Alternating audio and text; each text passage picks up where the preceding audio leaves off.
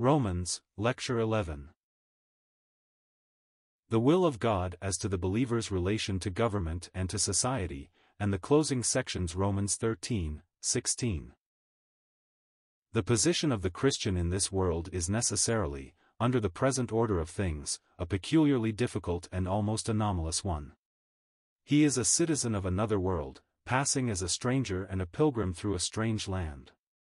Presumably loyal in heart to the rightful king, who earth rejected and counted worthy only of a malefactor's cross, he finds himself called upon to walk in a godly and circumspect way in a scene of which Satan, the usurper, is the prince and god. Yet he is not to be an anarchist, nor is he to flaunt the present order of things. His rule ever should be, we must obey God rather than men, Acts 5 verse 29. Nevertheless, he is not to be found in opposition to human government, even though the administrators of that government may be men of the most unrighteous type.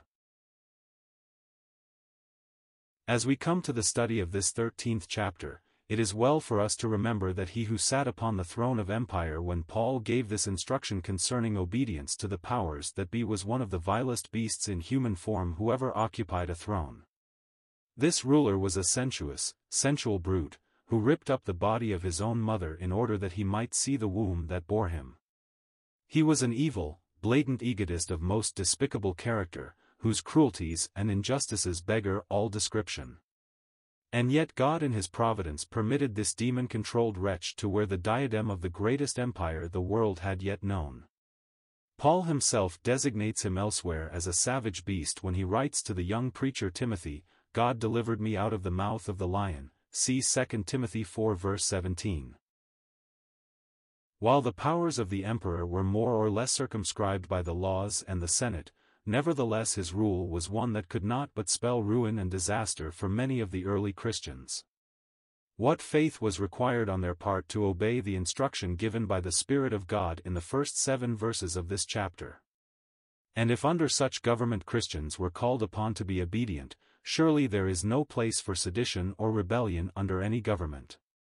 The potsherds of the earth may strive with the potsherds of the earth, Isaiah 45 verse 9. Author's translation, and one government may be overthrown by another, but whichever government is established in power at a given time, the Christian is to be subject to it. He has the resource of prayer if its edicts are tyrannous and unjust, but he is not to rise in rebellion against it.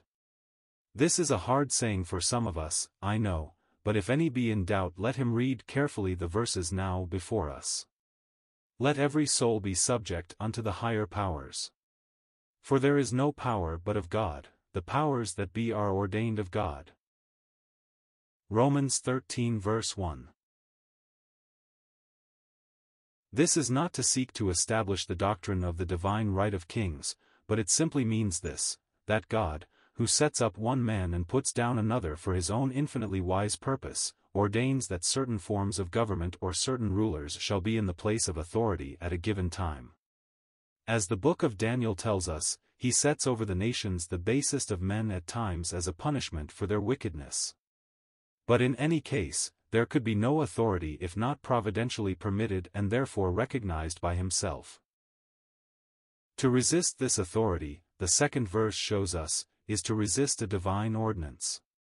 But it would certainly be far-fetched to say that they that resist shall receive to themselves damnation, if by damnation we mean everlasting punishment. The word here as in 1 Corinthians 11 means judgment. But not in the sense of eternal judgment necessarily. Rulers are not a terror to good works but to the evil. Even a Nero respected such as walked in obedience to the law. The reason he persecuted the Christians was that they were reported to be opposed to existing institutions. He, then, who would not be afraid of those in authority is called upon to walk in obedience to the law, to do good, and thus his righteousness will be recognized. After all, the ruler is the minister of God to each one for good. But he who does evil, violating the institutions of the realm, may well fear, for into the magistrate's hand has been committed by God himself the sword, which he does not bear in vain. He is set by God to be his minister in the government of the world and to execute judgment upon those who act in a criminal way. So, then, the Christian is called upon to be subject to government, not only to avoid condemnation, but also that he may himself maintain a good conscience toward God. Let him pay tribute, even though at times the demands may seem to be unrighteous, rendering to all their dues, paying his taxes honorably, and thus showing that he desires in all things to be subject to the government. It will be observed that all the instruction we have here puts the Christian in the place of subjection and not of authority.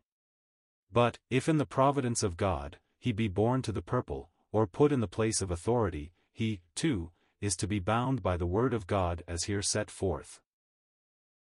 The balance of the chapter has to do with the Christian's relation to society in general, and that in view of the coming of the Lord and the soon closing up of the present dispensation.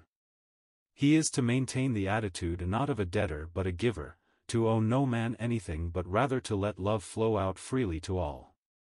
For every moral precept of the second table of the law, which sets forth man's duty to his neighbor, is summed up in the words, "Thou shalt love thy neighbor as thyself." He who thus loves could, by no possibility, ever be guilty of adultery, murder, theft, lying, or covetousness. It is impossible that love should be manifested in such ways as these. Love worketh no ill to his neighbor, therefore love is the fulfilling of the law, Romans 13 verse 10. It is in this way that the righteous requirement of the law is fulfilled in us who walk not after the flesh but after the Spirit, as we have already seen in looking at Romans 8 verses 1-4. Every passing day brings the dispensation of grace nearer to its end and hastens the return of the Lord. It is not for the Christian, then, to be sleeping among the dead but to be fully awake to his responsibilities and privileges, realizing that the salvation for which we wait, the redemption of the body, is nearer now than when we believed. The night when Satan's sway bears rule over the earth has nearly drawn to its close. Already the light of day begins to dawn. It is not, therefore, for those who have been saved by grace to have aught to do with works of darkness but rather, as soldiers, to have on the armor of light standing for that which is of God, living incorruptly as in the full light of day, not in debauchery or wantonness of any kind, neither in strife and envying, but having put on the Lord Jesus Christ, having confessed themselves as one with him, to take the place of death with him in a practical sense, thus making no provision for the indulgence of the lust of the flesh. It was these two closing verses of this 13th chapter that spoke so loudly to the heart of Augustine of Hippo when, after years of distress, he was fearful to confess Christ openly, even when intellectually convinced that he should be a Christian lest he would find himself unable to hold his carnal nature in subjection, and so might bring grave discredit upon the cause with which he thought of identifying himself. But as he read the words, "Let us walk honestly, as in the day, not in rioting and drunkenness, not in chambering and wantonness, not in strife and envying. But put ye on the Lord Jesus Christ, and make not provision for the flesh, to fulfill the lusts thereof," verses 13-14, the Spirit of God opened his eyes to see that the power for victory was not in himself but in the fact that he was identified with a crucified and risen Savior. As he gazed by faith upon his blessed face and the Holy Spirit showed him something of the truth of union with Christ, he entered into the assurance of salvation and realized victory over sin. When in an unexpected way he came face to face with one of the beautiful but wanton companions of his former days, he turned and ran. She followed, crying, "Austin, Austin, why do you run? It is only I." He replied as he sped on his way, "I run, because it is not I." Thus he made no provision for the flesh. In chapter 14 and the first 7 verses of chapter 15 the Holy Spirit emphasizes the believer's responsibilities toward his weaker brethren. He is to walk charitably toward those who have less light than himself. The weak in faith, that is, those whose uninstructed consciences cause them to be in trouble as to things indifferent, are to be received and owned as in this full Christian position and not to be judged for their questionings or doubtful thoughts. The principle is a most far-reaching one, and indicates the breadth of Christian charity that should prevail over the spirit of legality into which it is so easy to fall. Light is not the ground of reception to Christian privileges, but life. All those who are children of God are to be recognized as fellow members of the body and, unless living in evident wickedness, to be accorded their blood-bought place in the Christian company. Wickedness and weakness are not to be confounded. The wicked person is to be put away, see 1 Corinthians 5, but the weak brother is to be received and protected. Of course, it is not reception into fellowship that is here in view. The one who was weak in faith was already inside. He must not be looked upon coldly and judged for his doubtful thoughts, see margin, but received cordially and his weak conscience carefully considered. It might be one who is still under law as to things clean and unclean, or one who has difficulty regarding holy days. In the former case, the brother who is strong in the liberty that is in Christ believes he may, as a Christian, eat all things, raising no questions as to their ceremonial cleanness. The weak brother is so afraid of defilement he subsists on a vegetable diet rather than possibly partake of what has been offered to idols, or is not kosher, that is, clean according to Levitical law. The one who is strong must not look with contempt upon his overscrupulous brother. On the other hand, the weak one is forbidden to accuse the stronger of insincerity or inconsistency. Or, if it be a question of days and one brother with a legal conscience possibly still holds to the sanctity of the Jewish Sabbath, while another sees all days as now alike and to be devoted to the glory of God, each must seek to act as before him and be fully persuaded in his own mind. 14:5. Who has given one servant to regulate another? Both are accountable to one master, and he recognizes integrity of heart and will uphold his own. Where there is sincerity and it is the glory of the Lord that each has in view, both must endeavor to act as in his presence. There can be no question but that the principle here enunciated, if firmly held, would make for fuller fellowship among saints and save from many heart-burnings. We do not live for ourselves. Whether we will or no, we are constantly affecting others for good or ill. Let us then recognize our individual responsibility to the Lord, whose we are and whom we are to serve, whether in life or in death. For to this end Christ both died, and rose, that he might be Lord both of the dead and living. Verse 9. The words, and revived, are a needless interpolation omitted from all critical versions. At the judgment seat of God, according to the best reading, where Christ himself is the arbiter, all will come out, and he will show what was in accord with his mind. Until then we can afford to wait, realizing that we must all give account of ourselves to him.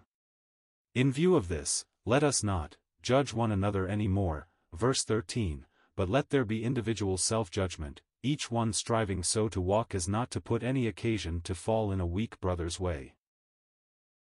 Even where one is clear that his own behavior is consistent with Christian liberty, let him not flaunt that liberty before the weak lest he destroy one, for whom Christ died, v. 15, see also 1 Corinthians 8 verse 11. It is of course the ruin of his testimony that is in view. Emboldened by the example of the strong one, he may venture to go beyond the dictates of conscience and so bring himself under a sense of condemnation, or he may become discouraged, thinking others inconsistent, and so drift from the Christian company. After all, questions of meats and drinks are but of minor importance. For the kingdom of God is not meat and drink, that is, has not to do with temporalities as have all merely human kingdoms, but it is spiritual in character and has to do with righteousness, and peace, and joy in the Holy Spirit, verse 17. Where one is exercised as to these things, even though mistaken as to others, he serves Christ and is acceptable to God and approved of men. Every right-thinking person appreciates sincerity. Let us therefore follow after the things that make for peace, and things wherewith one may edify another. Verse 19. It is far better to abstain from aught that would trouble the conscience of a weak brother than to turn him aside by insisting on liberty, and so be responsible for his failure and the breakdown of his discipleship. If one has faith that he can safely do what another condemns, let him have it to himself before God and not flaunt it flagrantly before the weak. But let him be sure he is not self-condemned while he professes to be clear. For he who persists in a certain course concerning which he is not really at ease before God does not truly act in faith, and so is condemned, not damned, of course, for this word properly refers to eternal judgment, because whatsoever is not of faith is sin, verse 23. That is to say, if I act contrary to what I believe to be right, even though there be nothing morally wrong in my behavior, I am really sinning against conscience and thus against God. He sums it all up in the first 7 verses of chapter 15. The strong should bear the burdens of the weak, as sympathetically entering into their difficulties, and not insist on liberty to please themselves. Rather let each one have his neighbor's good in view, seeking his building up and not carelessly destroying his faith by ruthlessly insisting on his own personal liberty. True liberty will be manifested by refraining from what would stumble a weaker one. In this Christ is the great example. He who need never have yielded to any legal enactment voluntarily submitted to every precept of the law, and even went far beyond it, pleasing not himself, as when he paid the temple tax, giving as his reason, lest we should stumble them, Matthew 17 verse 27, thus taking upon himself the reproaches of those who reproached God. His outward behavior was as blameless as his inward life, yet men reviled him as they reviled God. Verse 4 stresses the importance of Old Testament scripture. Whatsoever things were written aforetime were written for our learning, that we through patience and comfort of the scriptures might have hope. Link with this 1 Corinthians 10 verses 6 and 11. All scripture is not about me, but all scripture is for me, is a quotation well worth remembering. He closes this section by praying that, the God of patience and consolation, v. 5, may give the saints to be of one mind toward each other, with Christ whose blessed example he has cited, that all may unitedly glorify God, even the Father of our Lord Jesus Christ. Mind and mouth must be in agreement if this be so. And so he exhorts them to receive one another as Christ also received us to the glory of God. If Christ could take us up in grace, whether weak or strong, and make us meet for the glory, surely we can be cordial and Christlike in our fellowship one with another. Again, I repeat, it is not the question of receiving into the Christian company that is in view here, but the recognition of those already inside. Properly speaking, the epistle as such, the treatise on the righteousness of God, is brought to a conclusion in verses 8 to 13. All that comes afterward is more in the nature of postscript and appendix. What has really been demonstrated in this very full treatise? Now I say that Jesus Christ was a minister of the circumcision for the truth of God, to confirm the promises made unto the fathers, and that the Gentiles might glorify God for his mercy, verses 8 to 9. That is, he has shown throughout that our Lord came in full accord with the Old Testament promises. He entered into the sheepfold by the door, as John's Gospel tells us in chapter 10, and was the divinely appointed minister to the Jews, come to confirm the covenanted promises. Though the nation rejected him, this does not invalidate his ministry, but it opens the door of mercy to the Gentiles in a wider way than ever, though in full accord with the Jewish scriptures. And so he cites passage after passage to clinch the truth already taught so clearly, that it was foreknown and predetermined that the Gentiles should hear the gospel and be given the same opportunity to be saved that the Jew enjoyed. That this mercy actually transcends anything revealed in past ages we know since, the revelation of the mystery, 1625, to which he alludes in the last verses of the next chapter.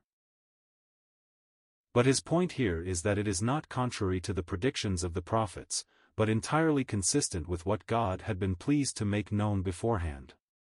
And so he brings this masterly unfolding of the gospel and its result to a close by saying, Now the God of hope fill you with all joy and peace in believing, that ye may abound in hope, through the power of the Holy Spirit, 15:13.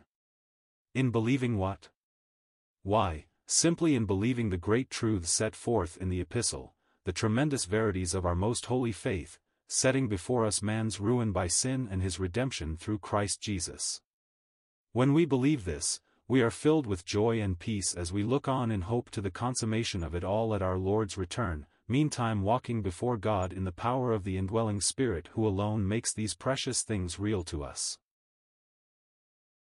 The balance of the chapter takes on a distinctly personal character as the apostle takes the saints at Rome into his confidence and tells them of his exercises regarding them and his purpose to visit them. From the reports that had come to him he was persuaded that they were already in a very healthy spiritual state, full of goodness, filled with all knowledge, and able also to admonish one another. Verse 14. So he had no thought of going to them as a regulator, but he felt that he had a ministry, committed to him by God, that would be profitable for them. Besides, Rome was part of that great Gentile world into which he had been sent and to which his ministry specially applied, that the offering up of the Gentiles might be acceptable, being sanctified by the Holy Spirit. V. 16.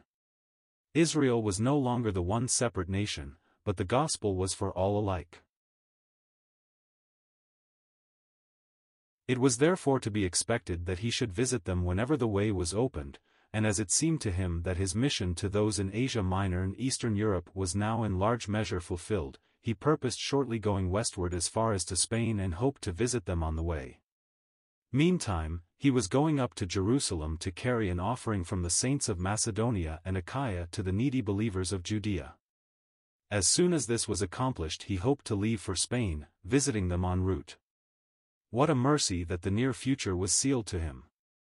How little he realized what he must soon be called upon to suffer for Christ's name's sake. Man proposes, but God disposes. And he had quite other plans for his devoted servant, though they included a visit to Rome, but in chains. Sure that in God's due time he would get to them and come in the fullness of the blessing of the gospel of Christ. Verse 29, he beseeches them to pray for the success of his mission to his own countrymen and that he might be delivered from the unbelieving Jews.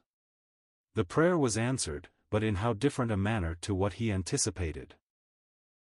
Chapter 16 consists largely of salutations to saints known to him now dwelling in Rome and from others who were in his company. The first 2 verses are in the nature of a letter of commendation for Phoebe, a deaconess of the assembly in Cenchrea, a town just south of Corinth in Achaia, see Acts 18 verse 18. She would doubtless be well known to Aquila and Priscilla, who are mentioned by name, in inverse order, in the next verse.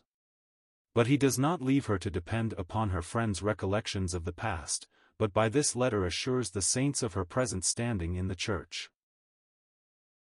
Priscilla and Aquila were to him as members of his own family, so intimate had been their association. He cannot forget how they had put themselves in jeopardy for his sake. It was in their house that one of the assemblies in Rome met. Another of the saints from Achaia was there also, Epaenetus, firstfruits of his mission to Corinth. As we go over the long list and note the delicate touches, the tender recollections, the slight differences in commendation, we feel we are drawn very close to these early believers and would like to know more of their history and experiences. We are interested in learning that there were relatives of his, Andronicus and Eunia, who, he says, were in Christ before me, verses 7, and we wonder if their prayers for their brilliant young kinsman may not have had much to do with his remarkable conversion. Another kinsman is mentioned in verse 11, Herodion by name, but whether converted before or after him we are not told. There is a very human touch in the 13th verse, salute Rufus chosen in the Lord, and his mother and mine. Somewhere on his journeys this Christian matron, though unnamed, had mothered the devoted and self-denying servant of Christ, and he remembered with a peculiar gratitude her care for him. All the names are of interest. We shall be glad to meet them all in that day, and learn more of their devotion to the Lord and their sufferings for his name's sake, though we cannot linger over the record here. Before sending messages from his associates he puts in a warning word against false teachers in verses 17 to 18, Now I beseech you, brethren, mark them which cause divisions and offences contrary to the doctrine which ye have learned, and avoid them. For they that are such serve not our Lord Jesus Christ, but their own belly, and by good words and fair speeches deceive the hearts of the simple. The evildoers here referred to are not Christian teachers, even though in error. They are ungodly men who, as Jude tells us, have crept in from the outside. They are not servants of Christ but tools of the devil, brought in from the world to corrupt and divide the people of God. It is a fearfully wicked thing to apply such words to real Christians who, however mistaken they may be, love the Lord and yearn over His people, desiring their blessing. In Philippians 3 verses 18 to 19. We learn more of those who serve their own belly, that is, who live only for self-gratification. Many walk, of whom I have told you often, and now tell you even weeping, that they are the enemies of the cross of Christ, whose end is destruction, whose God is their belly, and whose glory is in their shame, who mind earthly things. These are identical with the wretched division-makers of our present chapter. Let us be exceedingly careful how we charge true servants of Christ with being of this unholy number, even though we may feel that truth compels us to take issue with them as to some things they do or teach. Though he warns the Roman saints of the danger of listening to men of this type, he lets them know that he has only heard good things of them, but he is jealous that they should maintain their excellent record. Alas, how soon did this very church open its doors to just such false teachers as he warned them against, and so by the 7th century you have the papacy itself enthroned in Rome. He would have us simple concerning evil and wise unto what is good, not occupied with error but with truth. That truth will triumph soon when the God of peace shall bruise Satan under the feet of the saints. The closing salutations from Paul and his companions are given in verses 21 to 24. Timothy and Luke were with him.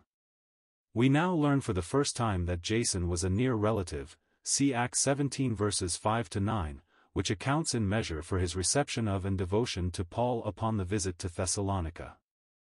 Sosipater, also a kinsman, is linked with him. Tertius, the scribe who acted as Paul's amanuensis, adds his greeting. Apart from this we should never have known the name of the actual writer of the letter. Was the Gaius mine host of verse 23, the same as the Gaius who received the traveling brethren and was commended by John for his Christian hospitality in his 3rd epistle? We do not know, but he was at least a man of the same spirit. Of Erastus we have heard elsewhere, Acts 19 verse 22, 2 Timothy 4 verse 20, but Quartus is not mentioned in any other passage. Both the names Tertius and Quartus would indicate that those who bore them were probably slaves at one time, their names just meaning the 3rd and the 4th respectively. Slaves were often named simply by number. The benediction of verse 24 concludes the epistle and marks it as genuinely Pauline. See 2 Thessalonians 3 verses 17 to 18. Grace was his secret mark, so to speak, that attested his authorship. Significantly enough, it is found in Hebrews 13 verse 25 and in no other epistle save in his.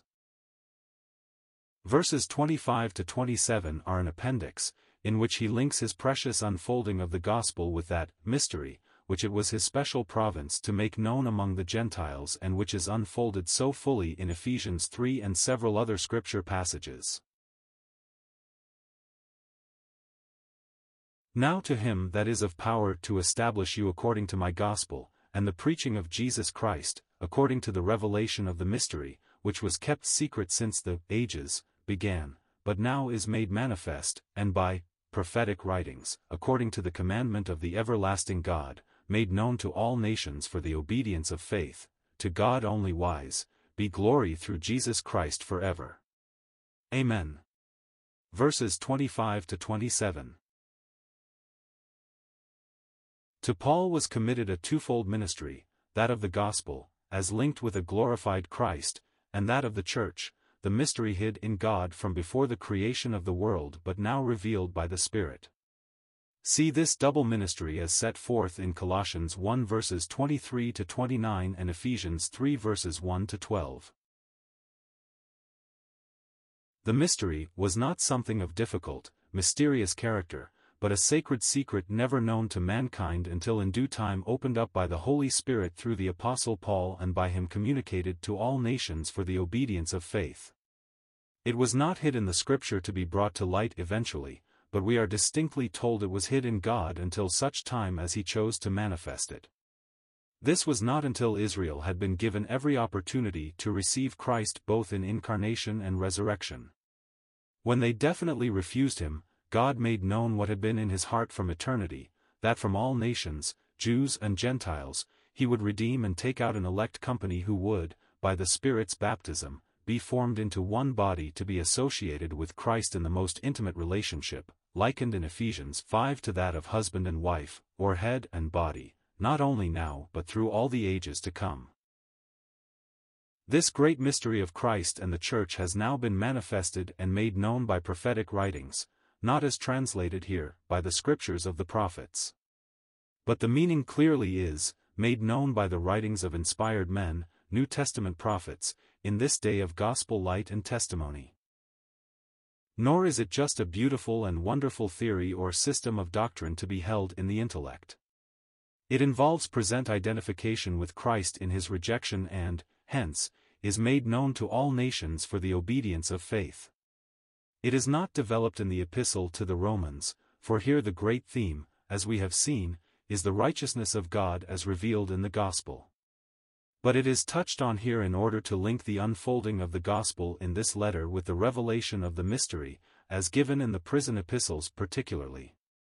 This is not to say that we have new and higher truth in Ephesians and Colossians, for instance, than in Romans and earlier letters. All form part of one whole and constitute that body of teaching everywhere proclaimed by the apostle through his long years of ministry, but not all committed to writing at one time. The mystery of Romans 16 verse 25 is the same as that of the later epistles, and ever formed an integral part of his messages. It would not be necessary to say this were there not some today who would divorce completely Paul's ministry in Acts from that which he embodied in the last of his letters written after the rejection of his message by the Jews in Rome as recorded in Acts 28. The appendix to the Roman letter is the complete denial of this. It is here added to manifest the unity of his ministry of the gospel and the church, though twofold in character. And with this we conclude our present somewhat cursory study, trusting that our review of the epistle has not been in vain but will be for increased profit and blessing as we wait for God's Son from heaven. To God only wise be glory through Jesus Christ forever. Amen.